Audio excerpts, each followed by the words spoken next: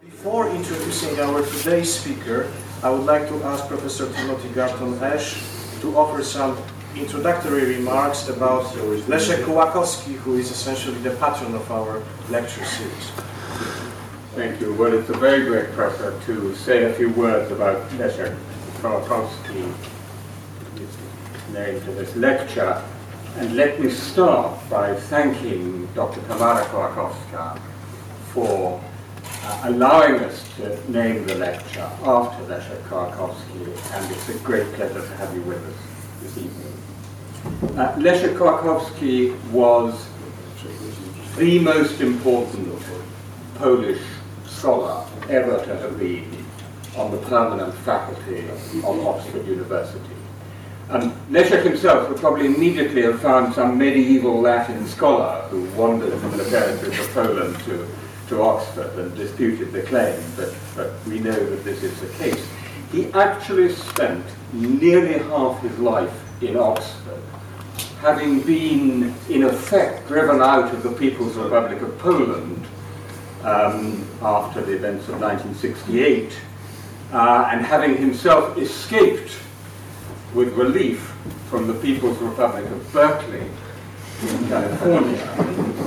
He found refuge in All Souls College, Oxford, which no one, I think, would dare to describe as a People's Republic, where he spent the rest of his academic life, although also Chicago and elsewhere. Like many continental European intellectuals, Leszek Kołakowski regarded Britain with a kind of affectionate, benign, humorous semi-detachment. He found it a delightful, somewhat amusing place.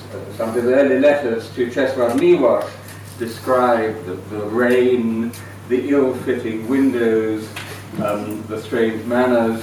The Church of England, which he always found a very entertaining institution so long as it wasn't confused with true religion. He once said, Britain is an island, Oxford is an island within Britain, All Souls College is an island within Oxford, and I am an island within All Souls. But he also, of course, very much appreciated the academic freedom that he found here, the tolerance, the decency, the intellectual atmosphere. He was one of the most learned people I have ever met. Like Isaiah Berlin, he could quote at the drop of a hat long passages of philosophy and poetry in several different languages. He had the most wonderful sense of humor, which comes through in a lot of his writing. One of my favorite tropes of his is, in one of his essays, he invented a conversion agency, which for a fee would undertake to convert you from any faith or ideology to any other faith or ideology. The fee was according to the difficulty of conversion. So to convert you to the Church of England, for example, or liberal reform Judaism, very cheap.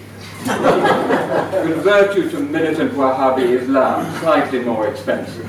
This is absolutely characteristic of Leszek. He also had a quality which he describes in one of his essays as gaudium de veritate, a medieval Latin phrase, joy from truth. One of his most characteristic qualities was the sheer intellectual delight of discovering the truth, however difficult or paradoxical that truth was. His work in the nearly 40 years he was based at Oxford, I would say had four, simplifying greatly, four major strands. The first was the main currents of Marxism. His most, certainly his largest and most famous work, which he started in Poland but completed at All Souls. We actually had a wonderful presentation in this very room of the new edition of the Main Accounts of Marxism, published by Norton in 2005, a packed room full of Polish students at Oxford. And it was, I think, particularly for this that he garnered this extraordinary bouquet of prizes: the Erasmus Prize, the Tocqueville Prize, the Jerusalem Prize, the MacArthur Award, the Kluger Prize, and the list goes on. Actually, by the time he'd been in Oxford for a few years, he wasn't particularly or mainly interested in Marxism. He had, as they say, been there and done that. His major intellectual interest was religion. And the largest part of his work done in Oxford concerned religion in the broadest sense. Works like the Fontana Book on Religion, Metaphysical Horror, God Owes Us Nothing, a book only recently rediscovered and just published in Polish on Jesus Christ, written in French. So it's particularly fitting that under the auspices of the program on modern Poland, we have a doctoral student working on Leszek Kołakowski and religion. The third major thread of his work is what I might call literary philosophical essays. Kołakowski was a wonderful writer, not just a philosopher, but a writer. Essays, fables, satires, parables, poems, with titles like My Correct Views on Everything, or How to Be a Conservative Liberal Socialist, a wonderful essay. If you want to get a taste of this work, and you're reading only in English, there is a Penguin volume entitled Is God Happy? A selection of essays introduced by his daughter Agnieszka Kołakowska, who also has translated a lot of his work wonderfully. Is God Happy? You will get a taste of that wonderful literary, essayistic talent. But ladies and gentlemen, the last great thread of his work, actually his life in Oxford, was Poland. Thomas Mann once said, "Where I am is Germany." And the same might be said of Leszek Kołakowski. Where I am is Poland. And wherever he was in Poland, and Poland was with him. He made a major contribution, even from abroad, even from exile, to the discussions of the democratic opposition in Poland, essays like the Theses on Hope and Hopelessness. He was a member of CORE, the Workers' Defense Committee. He was constantly engaged in matters Polish, and in the latter years, after 1989, of course, traveled frequently to Poland, where he was celebrated quite literally as a king, not just metaphorically, because he had been somewhat, in jest, crowned the king of Central Europe by a few of us and some friends, and there was a ceremony in Warsaw where he was actually crowned, physically crowned, as the king of Central Europe, along with his queen and his princess. So he was present in Poland through all those years that he lived in Oxford, and of course engaged very seriously with Polish politics and Polish intellectual life. And one of the most moving things in his last years at Oxford, when we already had quite a lot of Polish students at Oxford, was the time that he would devote to Polish students, to see groups of Polish students literally sitting at his feet, and him engaging with them and them with him. And so it's not just fitting that the major keynote lecture of the program on modern Poland is the Kołakowski lecture. It would be absurd if a program on modern Poland at Oxford did not have a Kołakowski lecture. I am sure he would have been absolutely fascinated by the subject of today's lecture by our very distinguished lecturer, whom Dr. Kymlicki is about to introduce, and I hope that our lecturer will perhaps imagine Leszek Kołakowski sitting in the front row and listening with great attention to his lecture. Thank you.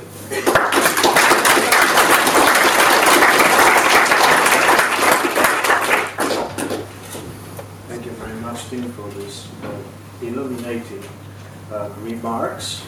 I am extremely honored today to introduce our first lecturer in the lecture series.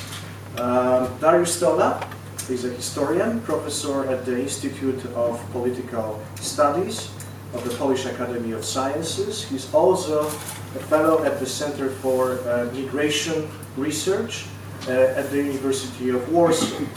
And since March 2014, he has been the director of Polin, the Museum of the History of Polish Jews.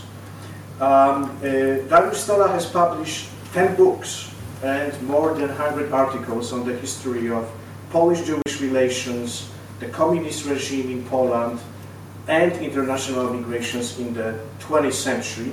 And I'm going to read you titles of his books, both in Polish and in English, so that I can actually test my translating skills.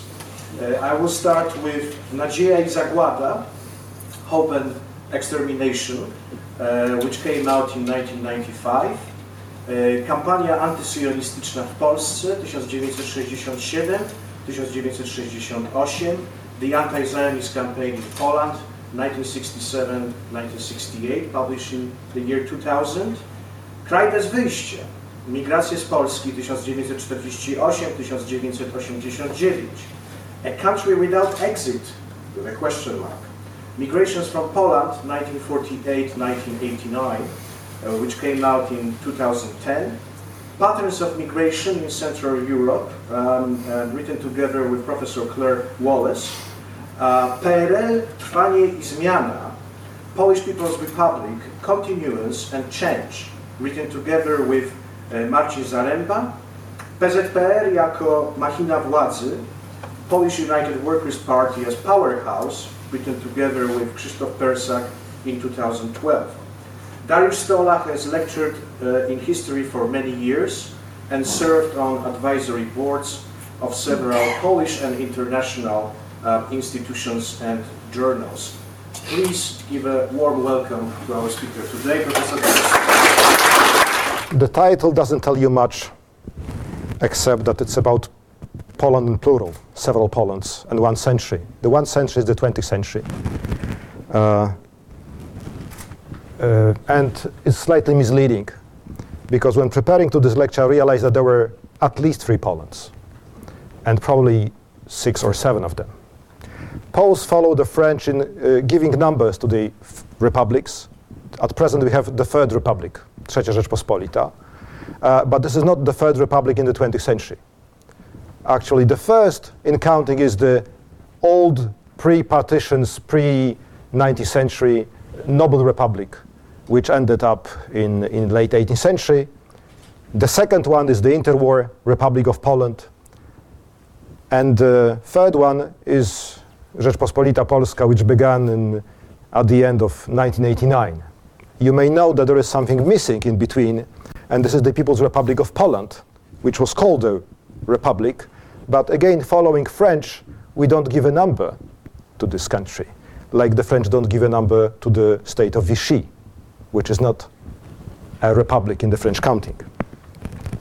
So I will focus on the 3 major Polands that existed in the 20th century, and especially on the territorial and population aspects of a country. My understanding of the word country in English is that it's slightly more political than the word pays or land in the continental languages. I understand that country in English is more a state than just a region of a specific culture, history, or economy. Poland in the 20th century, or the historical territory of Poland in the 20th century, was an incredible natural laboratory of state making, state unmaking, and state remaking, which may give us some interesting insights into the general questions of making the states, and especially the relation between the population, territory, and statehood. And Leszek Kołakowski, among his many works, he has also written exactly on this topic. In 1987, he has published a tale, a fable, on war among the lemurs. I hope I pronounce it well. Small mammals living in Southeastern Asia. So, small and big lemurs have been at wars since a meeting some 30 years before the publication of this article. And the meeting started with a small lemur saying, "The land of the lemurs is a great and magnificent country." Why so? Because lemurs live in it. And Lemuria is called Lemuria because lemurs live in it.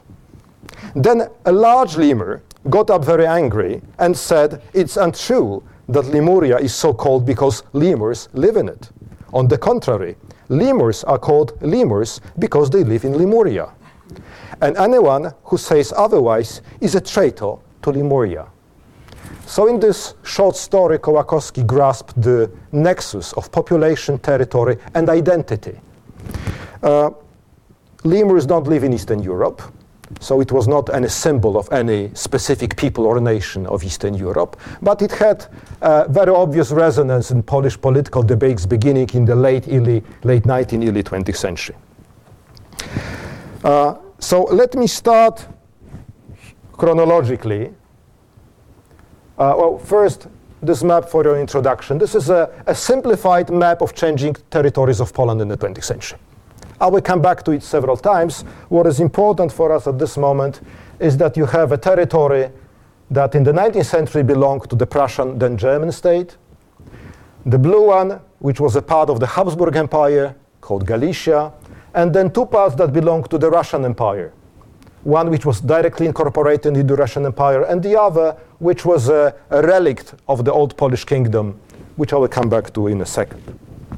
So we begin the 20th century without Poland. There is no Poland. And actually one of the French writers of the late 19th century could say that the action of his drama is taking place in Poland, that means nowhere. There was a name for it, but there was no state. So it existed as a country in the continental meaning of the term. There was a pays, a land, but not a state. However, at a closer look, we realize that legally, in 1914, there was a Kingdom of Poland, largely forgotten. It was forgotten because a state of this name was established at the Vienna Conference following the Napoleonic Wars. It was a part of the Russian Empire, and each consecutive Tsar of Russia was the Kingdom of Poland. However, following the failed uprisings of 1830 and then 1863, Russian rulers gradually abolished almost completely the autonomy of the Kingdom of Poland. However, the name remained on the books, and there were some legal differences between the rest of the empire and the Polish kingdom. And that was a useful argument for the Germans and Austrians who occupied the territory of the Kingdom of Poland, this one.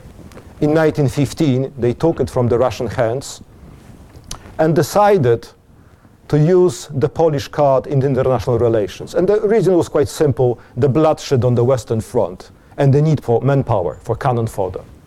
So already in 1916, in the fall of 1916, German and Austrian governors declared that the rulers would like to establish an autonomous Kingdom of Poland, remaining in fraternal union with the Habsburg and German empires. They established a three-person regency.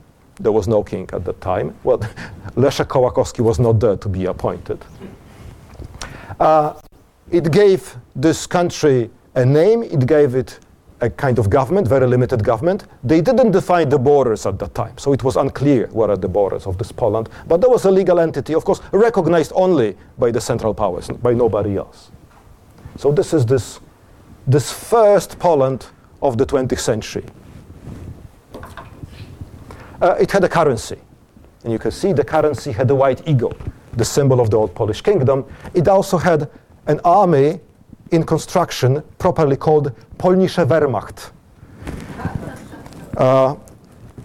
The project failed. It was quite unsuccessful, but it was very important because this way the Germans and Austrians opened the bidding process. Who will offer more to the Polish national movement? And then other rulers, beginning with the revolutionary Russian government, American presidents, then the French government, gradually were expanding their declarations on the likeliness and desirability of a Polish state that should emerge after the war. And in particular, President Wilson, among his 14 points in January 1918, the 13th one was, he declared that an independent Polish state shall be erected, which should include the territories populated by indisputably Polish populations. So President Wilson belonged to the small lemurs. He believed that Poland is a country inhabited by indisputably Polish population. Oh, sorry. After a long struggle, which I'm not going to give you all details because it's very complex, there emerged a Poland finally. It finally, in the borders which you can see, emerged in 1921, 1922. After several wars with virtually all the neighbors and the key decisions made in Versailles by the great powers in relation to Germany. So, Polish patriots claimed that Poland was reborn at that moment. However, it had the similarity to the old Polish kingdom, the Polish-Lithuanian Commonwealth of the pre-partition era, was very distant. It was much smaller. Yes, it had all the three historical capitals of Poland, Krakow, Wilno, and Warsaw. However, it was less than a third of the territory of the pre-partition Poland. It had, at the beginning, 27 million inhabitants and some 390,000 square kilometers. So much less than the old Poland, the First Republic, but about 3 times more than both the Russian Kingdom of Poland and the German Kingdom of Poland, which I have just described. But notably, it had some 3 million people less than the same territory before the First World War. And I stress it because First World War is largely forgotten in Eastern Europe. It didn't fit into the national or nationalist narratives of the great calamities of the 20th century because for Poles, Ukrainians, Jews, and some other peoples of Eastern Europe, it was a fratricide. That means Polish, Ukrainian, Jewish soldiers were fighting both in the Russian army, Austrian army, and the Prussian army. So it didn't fit very well. It's been dominated by much smaller events of national legions, like Piłsudski legions or the Czechoslovak legion, who were, well, some 3 million inhabitants of the historical Polish territory was drafted to the German, Austrian, and the Russian army, and only 1% of this number was in the Piłsudski legion. So it was much smaller in scale, but much better remembered. The country which you can see, its first task was to reintegrate the historical territories, the territories that greatly changed in the 19th century, being a part of the legal, economic, political system of the 3 different empires. And I would stress in particular belonging to 3 different economies. Reintegration of Poland was an economic disaster. Western Poland lost markets in Berlin and Germany, and that was agricultural, well-developed Greater Poland, Wielkopolska. Between the coal mines and the steel works in Silesia, tariff zone was erected. The textile industry of Łódź lost the great Russian market, and the prize was independence. So Poles were happy, although the GDP of the pre-1914 level was reached only again in 1928, few months before the beginning of the Great Depression. So from the economic point of view, the costs of the reconfiguration of markets after the destruction of great multinational empires of Central and Eastern Europe were substantial. Of course, there were also costs of material reconstruction after the destruction of the First World War. But this I would like to stress because first it's forgotten, it somehow doesn't fit with the glorious national narrative, that independence has a cost, and we can measure this cost in zloty, dollars, British pound at that time, and so on. But certainly, most of ethnic Poles was ready to pay this price. And I stressed most of them, because certainly not all of them.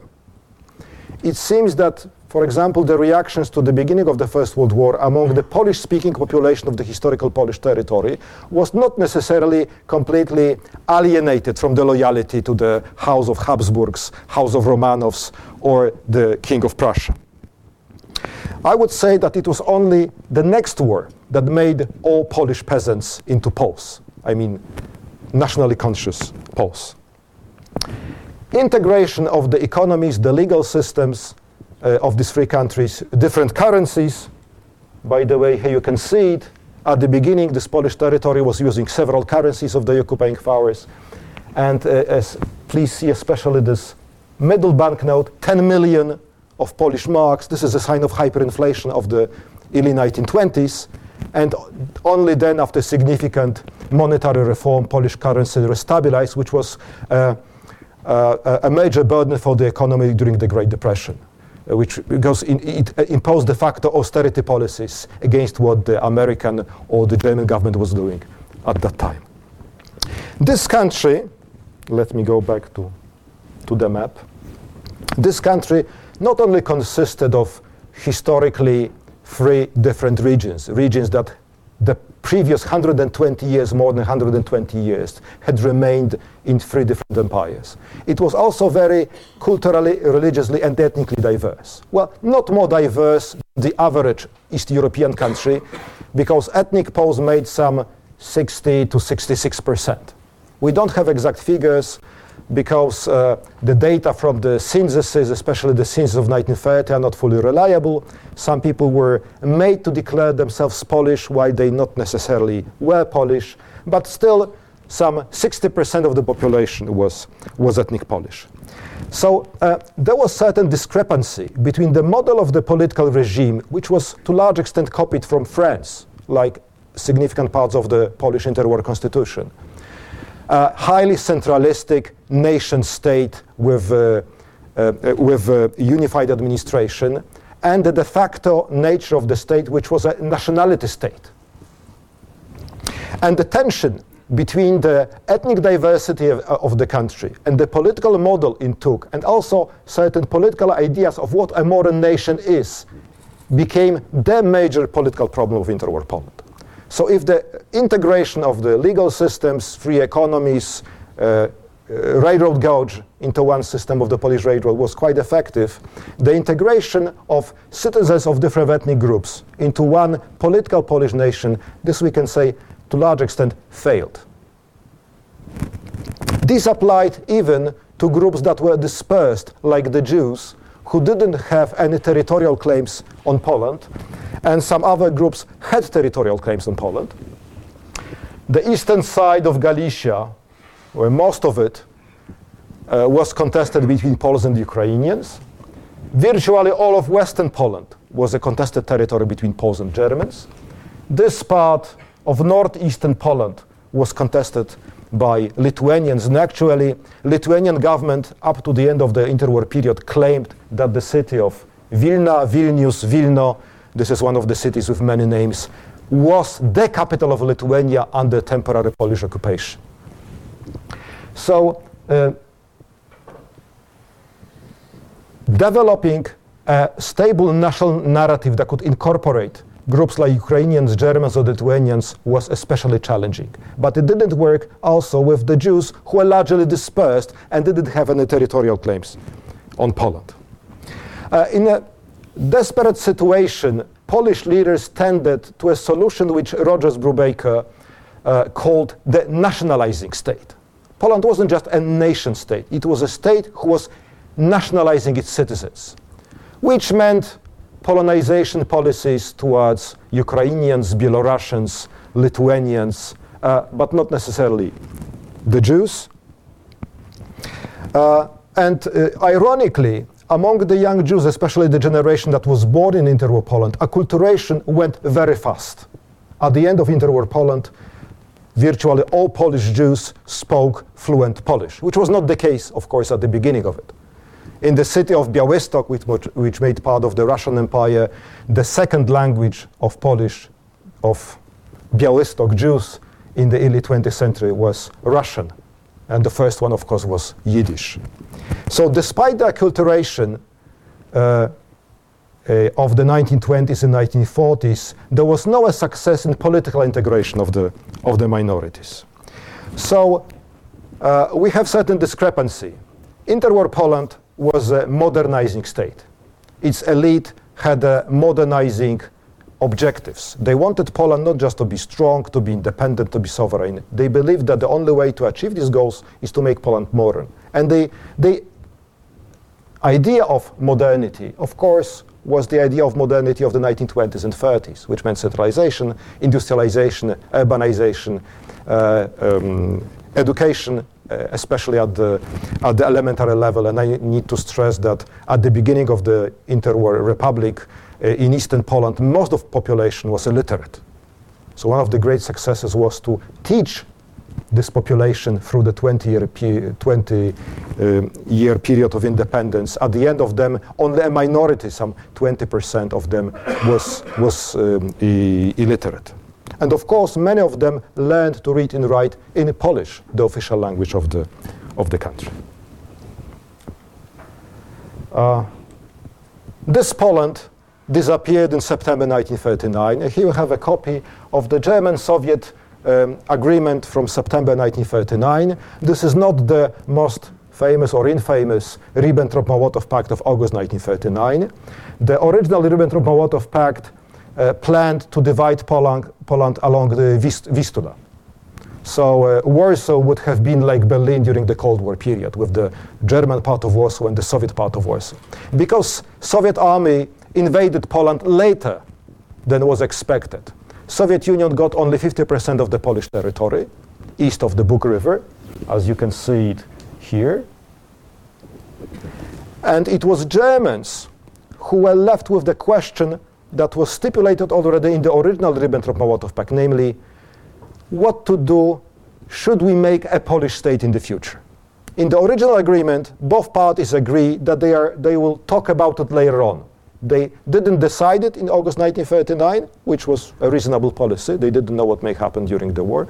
But they still took into consideration the idea of having a Polish state.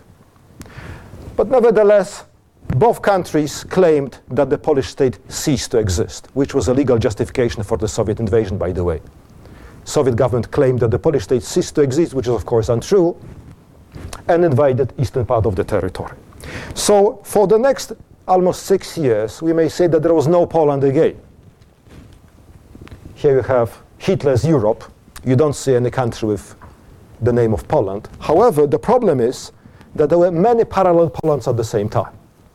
None of them fulfilled the definition of a sovereign state, controlling a territory, having a nation, a population, but Poland existed under different forms. So first of all, the legal government of Poland remained in exile. Thanks to a clause of the Polish constitution of the 1930s, the presidents during war could appoint his successor. So Polish president who was interned in Romania could appoint a new president residing in Allied France at that time. And this president could appoint a new government of General Sikorski, who first resided in France and then after the defeat of France in 1940 moved to this country.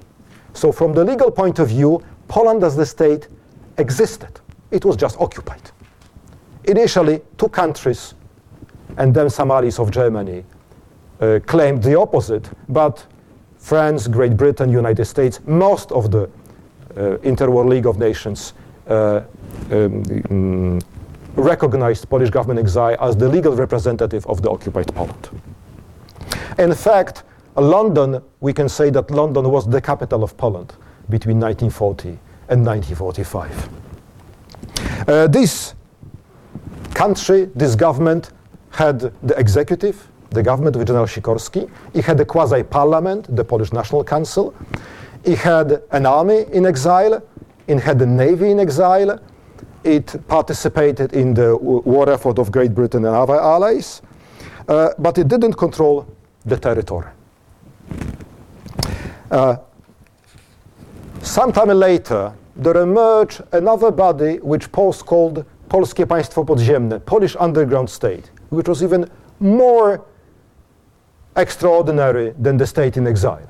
Namely, it was underground administration, civilian and military, underground secret army, underground judiciary system, underground educational system. All of it existed under German occupation, to a lesser extent under the Soviet occupation 1939-1941. And the complexity of this invisible state testifies to incredible managerial skills of Poles. Poles are generally not famous for their managerial skills. But with proper motivation, as we see, that was possible against one of the best organized and most effective states in Europe at that time, that is Nazi Germany. So I think the test of managerial efficiency was passed extraordinarily. In terms of rank and file citizens of the state, what is important? It was a voluntary state. Only those who wanted to obey the underground authorities obeyed underground authorities. Well, yes, it was a state that was using violence against collaborators, not only against the occupiers, but also collaborators. So there was a way of executing certain decisions. But broadly, this state could do only what the population wanted to do. And this way, the state became an ethnic Polish state, because largely ethnic minorities of interwar Poland didn't join it, or were not welcomed, actually, at the beginning. So the 19th century tradition of the Polish independence movement, first romantic, then modern nationalist, influenced the nature of the state. It was a secret, network, voluntary state of largely ethnic Poles.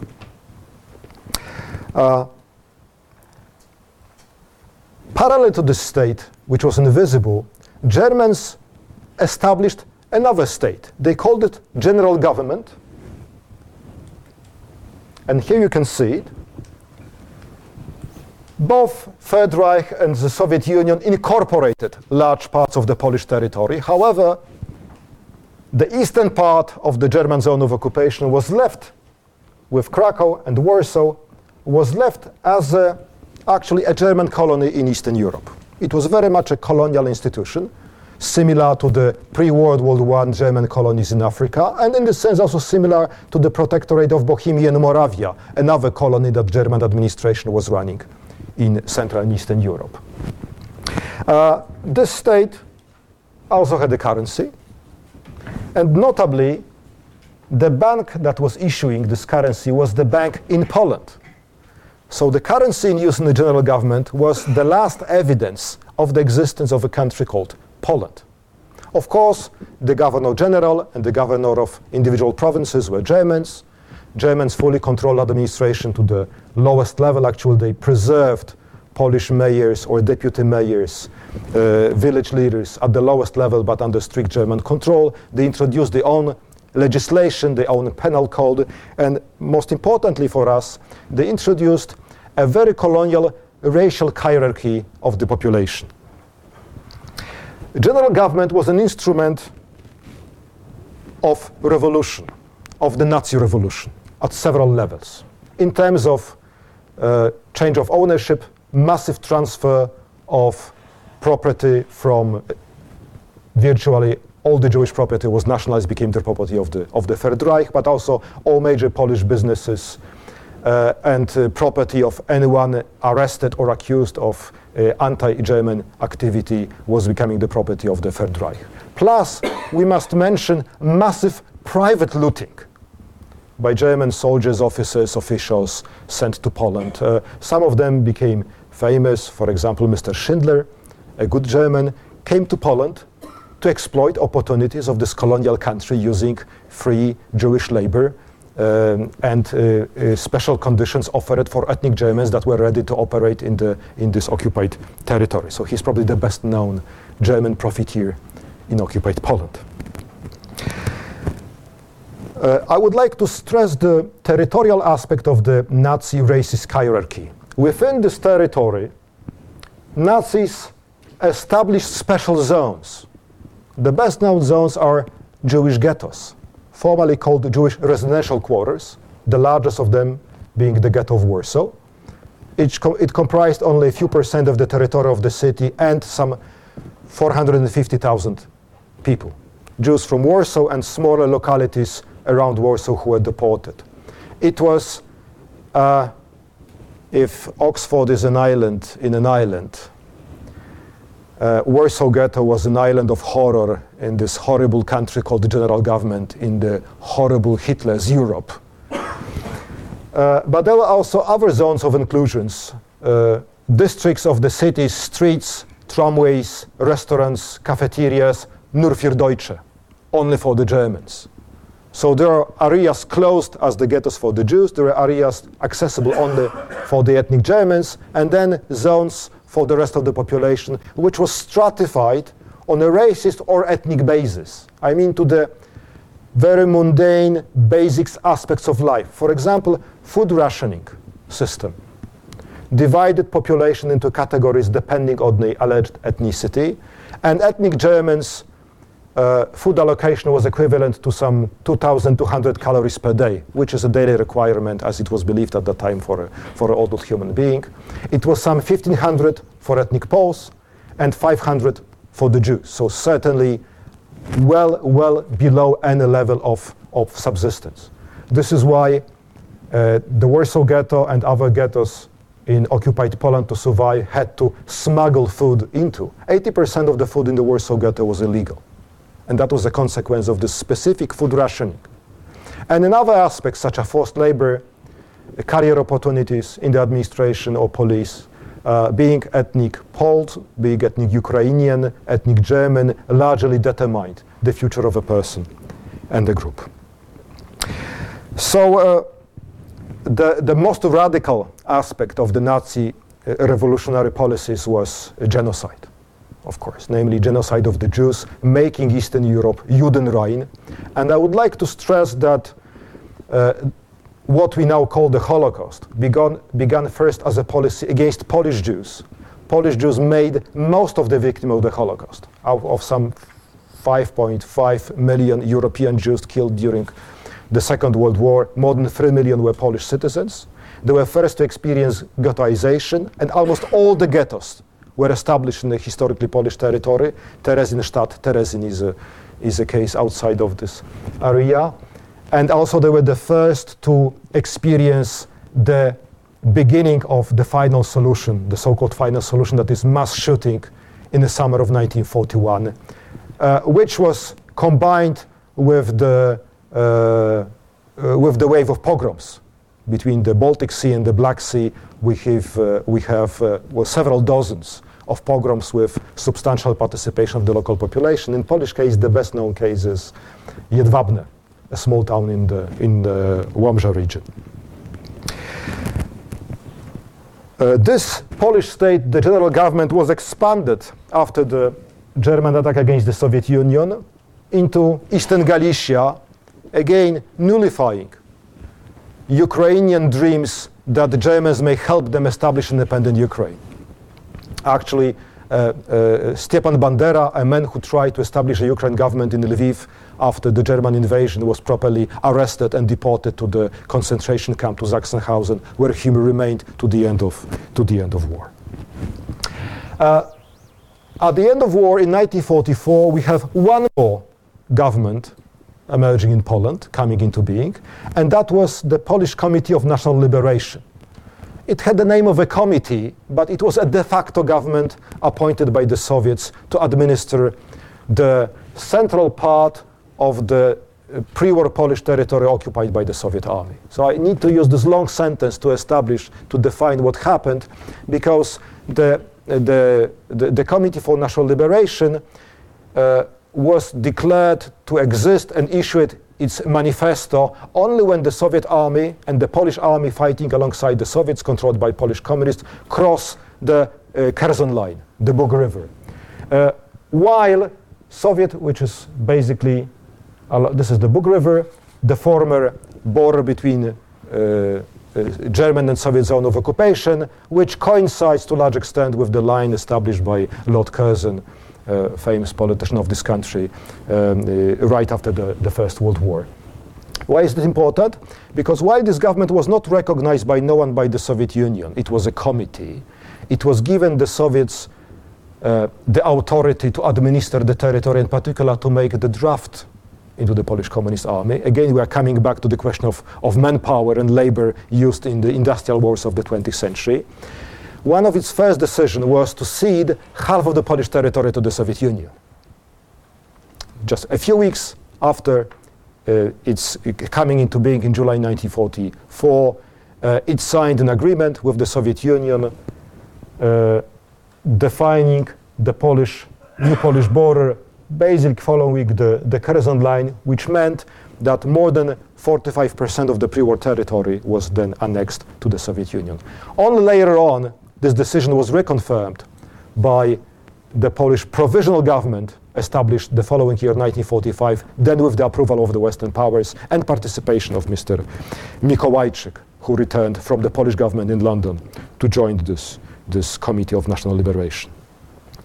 The Committee of National Liberation, very much like the government in London, it had its quasi-legislative, a national council, it had an army, it had a security force, it had a foreign policy, which was recognized in addition to the Soviet Union by Czechoslovakia and Yugoslavia at that time. It also had a currency. So it was quite a full-fledged state, but with unclear borders. Well, in fact, with an unclear western border. Why it was so quick to recognize the annexation of Eastern Poland, the question of what is the western border of this new post-war Poland remained open up to the Potsdam Conference of the Great Powers, and actually up to 1990. I haven't shown these pictures. The only pictures which are not maps or banknotes in my presentation. This is my hometown, Warsaw, in 1945. And I'm showing this because to show how radical and how revolutionary were German policies in occupied Poland. And in the effect, the main product of this revolution was destruction. Human losses, material destruction, disruption of the economy. I said that the Poland restored after the First World War was not very similar to the old pre-partition Poland. And similarly, the Poland established in 1944-45 was not very similar to the Poland of 1939. In fact, if we believe that the state consists of territory, government, population, political regime, economy, and culture, all of them were different. Here you can see the changes of the territory. This is the part annexed to the Soviet Union, to the Soviet republics of Lithuania, Belarus, and Ukraine, which made almost half of the pre-war territory. And here is the compensation. Actually, the argument of compensation was used during the negotiations, what should be the shape of the Western Polish border. The net result was minus 20%. That means Poland was among the victors of the Second World War, but it was a strange victor because it lost 20% net, while Germany lost 25%. It lost many more people, but it's difficult to count them. The official estimate of the Polish war losses was 6,027,000. And any statistician who heard the number immediately knew that this cannot be true. When you speak about such a big number as 6 million, you cannot be so accurate to give the figure of 27,000 at the end of it. And today we know that it was invented. We even know who invented the number. The number was invented by Jakub Berman, a Jewish communist, member of the Politburo of the Polish Communist Party, who thought that a precise figure would appear more reliable. Okay. The problem is that this figure didn't refer to the losses of Poland that entered into war in September 1939. These counted only the losses of ethnic Poles and Jews and excluded Ukrainians, Lithuanians, Germans, Belarusians, Roma, all other minorities that made about 20% of the pre-war Polish population. So it was both misleading, it was inflated in terms of the ethnic Polish losses, and at the same time an underestimate which retroactively excluded Ukrainians, Belarusians and Germans from the Polish nation. So these were losses of communist Poland, a country that did not exist during the Second World War. So to my knowledge, Poland is the only country in Europe that does not have a reliable estimate of war losses. And maybe it was 6 million, maybe 6.5 million, maybe 5.8 million. And we probably will never know it. And I believe that it tells us more about the nature of this war and the radical transformation this war brought than any specific number that we could have estimated. Surprisingly and ironically, the easiest to estimate were Jewish losses. Why? Because only a few Jews survived the war. So the calculation was simple. Before the war, some 3.3, 3.5 Jews lived in Poland. That was the largest Jewish community in Europe. After the war, about 300,000 remained alive. So basically, we can say that about 3 million Polish Jews perished during the Second World War. The problem is that some of them were Jews only for the Nazis. For example, in the Warsaw Ghetto, there was a Roman Catholic parish. So there were Roman Catholic Jews, an island within the Jewish ghetto in Warsaw. Few of them, because assimilation in Poland in the early 20th century was very limited, but still it tells us about a margin that was people who were killed as Jews or survived hiding as Jews, but before the war they didn't declare themselves Jewish, were Christians. Some of them even distanced themselves from the Jewish origin, and they were certainly overrepresented among the survivors. Why? Exactly because of acculturation. They had non-Jewish Polish families. As Christians, for example, they knew Christian prayers. They could much easier pass as non-Jews under German occupation. So, in fact, we don't know how many Polish Jews survived the war and how many of them were Jewish before the war and how many of them became Jewish during the war as a consequence of Nazi policies. In fact, German occupation introduced a very simple, brutal behavioral definition of who is a Jew in Eastern Europe. A Jew is a person facing death as a Jew. So even if someone was not a Jew by any civilized standards, facing a Jew, one behaved as a Jew, that means had to hide his pre-war identity. As per ethnic Poles, Belarusians, Ukrainians and Germans, we have no idea how many of them perished. And we cannot estimate it because of the changes of border, changing borders. Post-war Poland, the first census of 1946 established that Poland had some 24 million inhabitants, which is 11 million less than pre-war Poland, but in a very different territory. And out of this 24 million, some 2 million were ethnic Germans waiting for deportation. Plus 1 more million of former citizens of pre-war Germany who were recognized as ethnic Poles, Polish minority in Germany. So out of the pre-war population of 35 million people, only 21 million found themselves in the post-war Polish borders. So a part of them disappeared due to war, genocide, disease, malnutrition, starvation, all the calamities that fell on the bloodlands, as Timothy Snyder called this part of Europe. But some of them didn't relocate into the new Polish borders or didn't come back from the wartime migrations. And here I would like to stress that in addition to mass killing that the Second World War brought to Poland on non-combatants and combatants, we also have mass population movements caused by both the Nazi, the German and the Soviet regime. The biggest group of these migrants were slave workers. Some 2.8 million people were deported to forced labor, mostly to Germany proper, but also to some countries occupied by Germany. We don't know exactly the ethnic composition. In addition, there were people fleeing the war. Already in September 1939, we have some 150,000 people who escaped abroad. These are the men who then established the Polish army in France, and then some of them relocated to Great Britain, including my uncle, who spent the rest of his life in Manchester.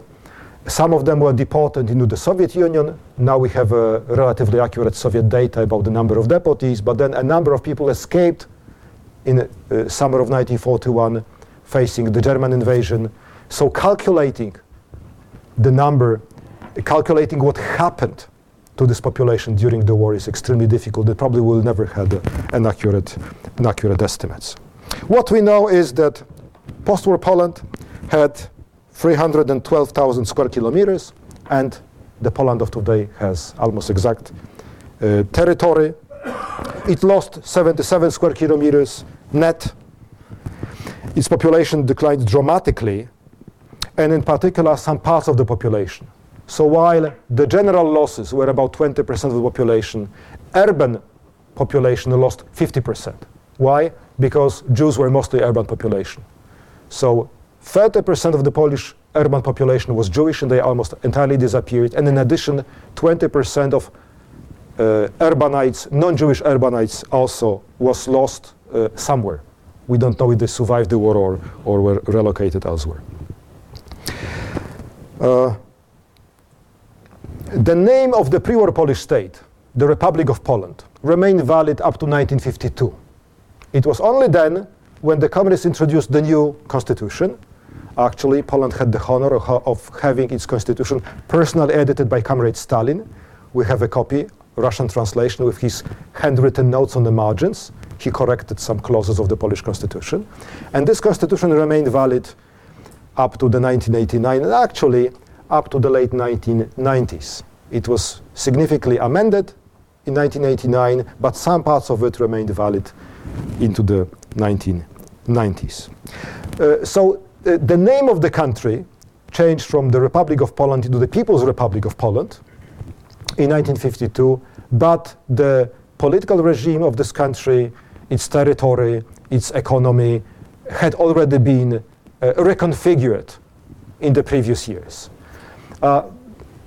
We may divide the history of communist Poland in several periods. In fact, there were at least 3 communist Polands between 1944 and 1989. The first was Poland under communist rule, not yet communist Poland, but Poland under communist rule.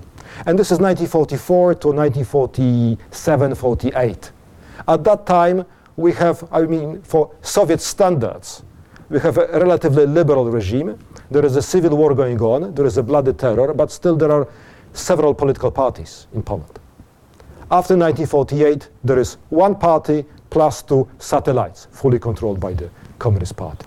So this is the first Poland. It still has the name of the pre-war republic. It has a communist-dominated government. There is a legal opposition, which is gradually, through the salami tactics, destroyed, physically destroyed. Its leaders either are imprisoned or escape abroad. Then between 1948-49 and mid-1950s, we have the Poland of high Stalinism. Despite the fact that its name changed only in 1952, we can call it the People's Republic of Poland. Actually, that was the most communist Poland of the communist period of Polish history. This country was made upon the Soviet model. Polish communists largely imitated the Soviet Union in economic policies, in cultural policies.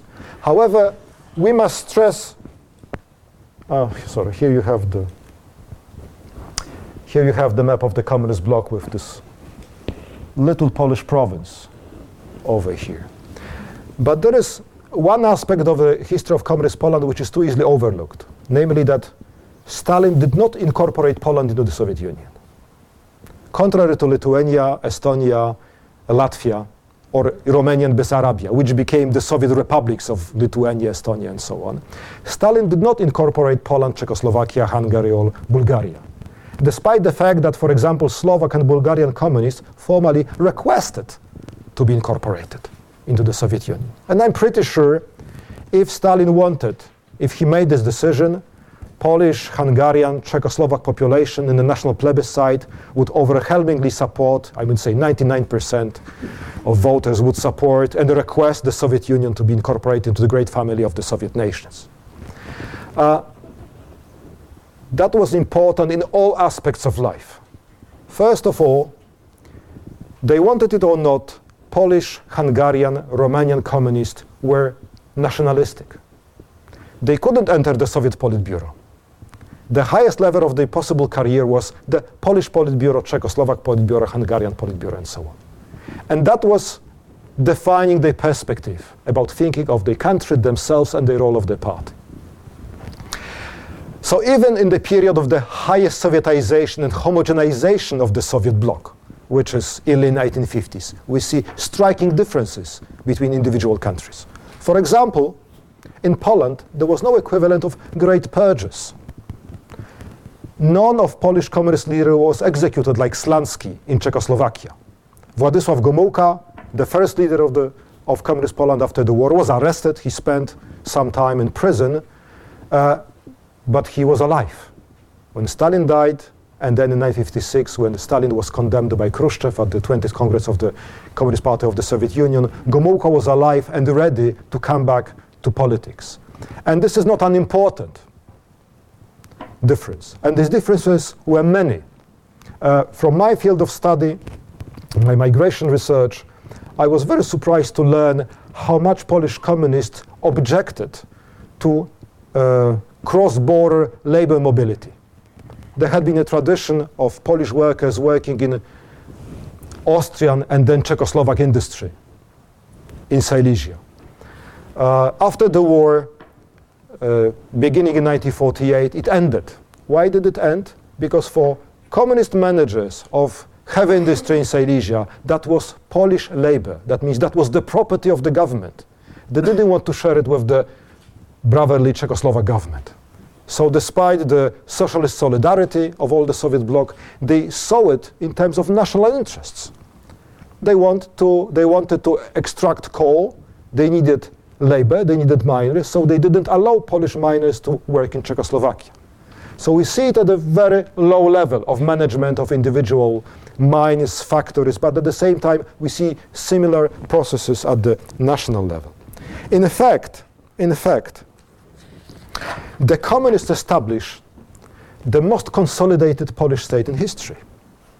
It was not sovereign, but it was the most centralized, unified, probably nationalistic, homogeneous, and militarized. So if we have the ideal of the right-wing nationalism of pre-war Europe, unified, centralized, nationalistic, homogeneous state, that was the Communist Poland. Well, the problem was it was a satellite state. So claiming that Polish communists were nationalists must have a footnote. As one of them said, my homeland is the Soviet Union, our borders today are in the middle of Germany, and tomorrow they may be in Portugal. This is a quotation from the best-known Polish national Bolshevik, General Moczar, the head of the security service in the 1960s, incidentally of Ukrainian origin. So the preservation of satellite but separate states in Central Europe, including the Polish state, was for me the major factor shaping the history of communist Poland. Interestingly, out of these several aspects making a country, territory, population, economy, culture, the most fragile, proved to be the most persistent. As you see, let me come back to this. As you see, territory was completely different. Population was not just smaller, it was much more homogeneous. Economy was destroyed by the war, physically destroyed, but also markets as institutions were destroyed, and then underwent the rapid industrialization beginning in the late 1940s, less successful collectivization drive, and massive nationalization. I mean, communists nationalized virtually or all enterprise except for the smallest one. A political regime was, of course, a complete novelty. never before Poland had a regime called People's Democracy. So what connected the communist Poland with pure Poland was culture. But even in this field, communists had far-reaching objectives of completely remaking the Polish culture. However, and this I would say is the intervention of Providence, that Comrade Stalin died in 1953. Namely, they didn't have enough time to systematically implement these policies. And most clearly, this we see in their policies against the Roman Catholic Church. The Catholic Church in Poland was under heavy pressure, repressed. Several bishops were arrested, including the Primate of Poland, Cardinal Wyszyński. But it was not broken as it was in several other communist states. However, now when we have much better documentation, much more detailed historiography of the Polish Church in the 1950s, we can see that the process of penetration, erosion of loyalty towards Wyszyński was really going fast. So possibly, if Stalin didn't die in March 1953, and Polish communists continued harsh anti-church policies into, let's say, late 1950s or early 1960s, the story of the great resistant, heroic Polish church would have looked differently. Of course, this is counterfactual history, but this is to stress the coincidental nature of history in general. Yes, there was a lot of resistance, it was very strong, but a matter of luck, well, it was not lucky for Joseph Stalin, the fact that he died in 1953, but certainly it was lucky for the Polish church and Polish culture. The first communist Poland was communist Poland before the name of the People's Republic. The second was the Poland of high Stalinism. And after 1956, we see a new communist Poland, which is the Poland of so-called really existing socialism. I like very much this name because it means nothing. Really existing socialism basically is, this is what you see. It doesn't give us any quality of the socialism except the fact that it exists. And it shows a major problem with the theory of the post-Stalinist communist regimes. It's not clear what they were. They were a communist regime, they were dictatorships, they were authoritarian, but were they totalitarian?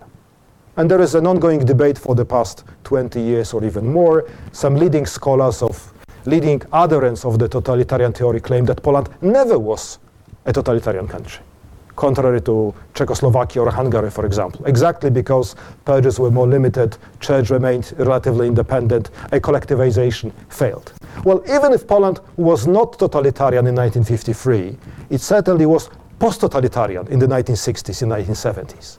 That means even if we assume that the conditions of totalitarianism were not met, and totalitarianism is always fragmentary. There's nothing like a fully total totalitarian state. It's always fragmentary. And Poland was less totalitarian than other communist states. But Poland of the 1960s and 70s, a crucial component of the Polish realities of this really existing socialism is the remembrance of the Stalin era. And I would say Polish regime could have been relatively liberal comparing to Czechoslovak or East German. Exactly because in the back of the heads of millions of Poles was the memory of the wartime destruction and then the horrors of the late 1940s, early 1950s. We can debate if 1980, the emergence of Solidarity movement and the martial law is a watershed. Was there a fourth communist Poland? Some people claim that the communism in Poland changed significantly, and certainly social attitude changed. That means the practice of governing a country where 10 million people had belonged to an anti-communist movement were different than practicalities of running the same country 5 years before. So even if it wasn't, certainly the patterns of governance were very much different than in the 50s, 60s, or even 1970s. And in particular, a peculiar feature of this Poland of the 1980s is that that was a highly personal dictatorship. Namely, the center of rule of communist Poland was the body of General Wojciech Jaruzelski, who was the key person in all decision-making circles. So it was no longer the collective leadership of the Politburo, but the individual dictatorship of a general who had not made an apparatchik career as other communist leaders in Central and Eastern Europe. He made a military career and then only jumped into the Politburo at a relatively late stage of his age. So we see peculiarities of Poland within the Soviet bloc and peculiarities of Poland of Jaruzelski when compared to the Poland of Gomułka, Gierek, or Bierut in the 1950s. Finally, we have this last Poland, the Poland of today. This is actually map from not from the 20th century, but from the 21st century, when Poland is already a member of the European Union. And comparing to other dramatic changes, the shift from communist Poland to the Third Republic is the most limited. Same territory, nothing changed. Population is stagnant, despite mass emigration to this country. Still almost the same number of Poles remain in Poland today. What changed radically, and the change was revolutionary, were the rules of the game, especially in the economy, but also in politics, and in fact in all aspects of life. And this I understand when I try to explain what was my life in communist Poland 30 years ago to my children. The most basic things are most difficult to explain to them. For example, that there was almost nothing in shops. And they say, you mean Tesco was empty?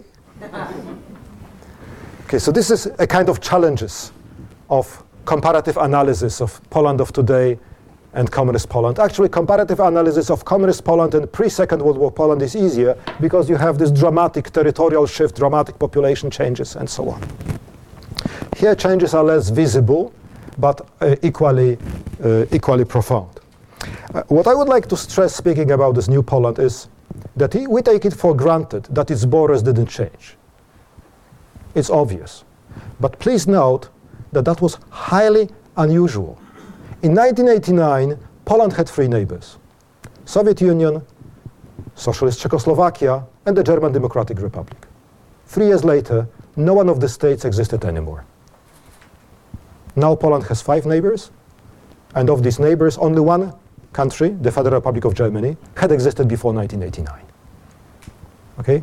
This shows the relative stability of Poland in Central and Eastern Europe. A country that didn't fall apart, was not absorbed into another country, has the same territory, population, infrastructure largely built in the 1970s. So peculiar stability of Poland, some people claim, is a consequence of the dramatic shifts after the Second World War, namely ethnic homogenization and relocation to the West. However, I would like to remind you that the western border of Poland was finally legally confirmed only in November 1990. From the West German legal perspective, the eastern borders of the Third Reich remain up to 1990. And if you happen to see a German school atlas from the 1960s, 70s, or 80s, you will immediately notice that there is a border of the Third Reich running across Polish Silesia or Pomerania, with the cities of Breslau, Stettin, and Danzig. Well, Danzig being a free state, but Stettin and Breslau belonging to this strange territory. So our understanding of inevitability of this smooth transition in territorial terms from communist Poland into independent Poland may be a little bit misleading. Actually, from this point of view, we should mention 1970s, the Polish-German Agreement of December 1970, and the Helsinki Agreement, which were the two substitutes of a peace conference for Central and Eastern Europe. In 1970, Poland and West Germany established diplomatic relations, and the West German government recognized the western border of Poland. But it was not the eastern border of Germany. There remained a strange legal object called the Third Reich, and the fate of this legal object could have been solved only by the great powers, which happened with the German unification in the 1990s. Okay, now let me give you a few comments about all these changes that you have seen here. First of all, so much has changed in a very short century. So why are we so sure that there was and there is a Poland? What made Poland appear and reappear on the maps again and again? Only today we can think that was obvious. It was not obvious. It certainly was not obvious in 1914. It wasn't obvious in 1918. It wasn't obvious in the late 1940s. Poland could have re-emerged as the Soviet Socialist Republic of Poland, together with Lithuania and other countries. So it was a process of consolidation of Poland and recognition of Poland as a stable element of the political map of Europe. What we see at the end of it is Poland, member of the European Union and NATO, probably safest in its history for the past 300 years. But at the same time, Poland, which shares its sovereignty with European Union to some extent. Poland, which is much more decentralized than it was in the communist period, but also in the interwar period. Poland, which is, despite its cultural homogeneity, increasingly diverse in lifestyles, opinions, form of religiosity of its citizens, and also Poland, which is much more open, well, excuse me, the sociological newspeak, to transnational phenomena. Namely, the borders remain where they were, but the natures of the border changed dramatically in the past 25 years. And now, one of the problems of contemporary Poland is how many Poles are there in this country? And maybe there is 500,000 of them more than we estimate, or 500,000 less. Okay, if there is 500,000 less, they live in this country. Ireland, Sweden, but they are still formally residents of Poland. Some of them pay taxes, some of them keep their families. So the understanding of what does it mean to belong to a territory has been changing. You may have a family in one country, work in another country, pay taxes in a third one or nowhere. You may have emotional affiliation no longer to a nation state, but for example to your city. You may be more a Warsawian or Wrocławian than a Polish nationalist. There are new identities that historically coexisted, but for this period I was presenting were dominated by the nationalist interpretation of the identity as an exclusive identity. Coming back to the story of lemurs that I started with, the problem was not in the fact that some lemurs had a different definition of what is Lemuria and where the name of Lemuria comes from, but in the fact that they were accusing lemurs of different opinion of treason. Small lemurs claimed that big lemurs were traitors. Big lemurs claimed that small lemurs were traitors because of the different definition of where their common identity was coming from. It seems that the solution to this problem, which is emerging, is appearing, is parallel or multiple identities. Yes, maybe Lemuria is called Lemuria because lemurs at the moment settled in this country. Or lemurs are called lemurs because they have settled in Lemuria at a given point. So what? That was the answer of my son, 18 years old, now in the final class of the secondary school, when I told him the story of lemurs when preparing to this lecture. And he had problems understanding. He's a smart boy, but he had problems of understanding why the lemurs hated each other. For me, it was obvious why the lemurs, the big lemurs and the small lemurs hated each other. For him, it's not clear anymore. Probably, he and his generation will have other reasons to disagree and probably hate each other. They may find a reason, but it's not going to be the reason that the lemurs had. Thank you very much.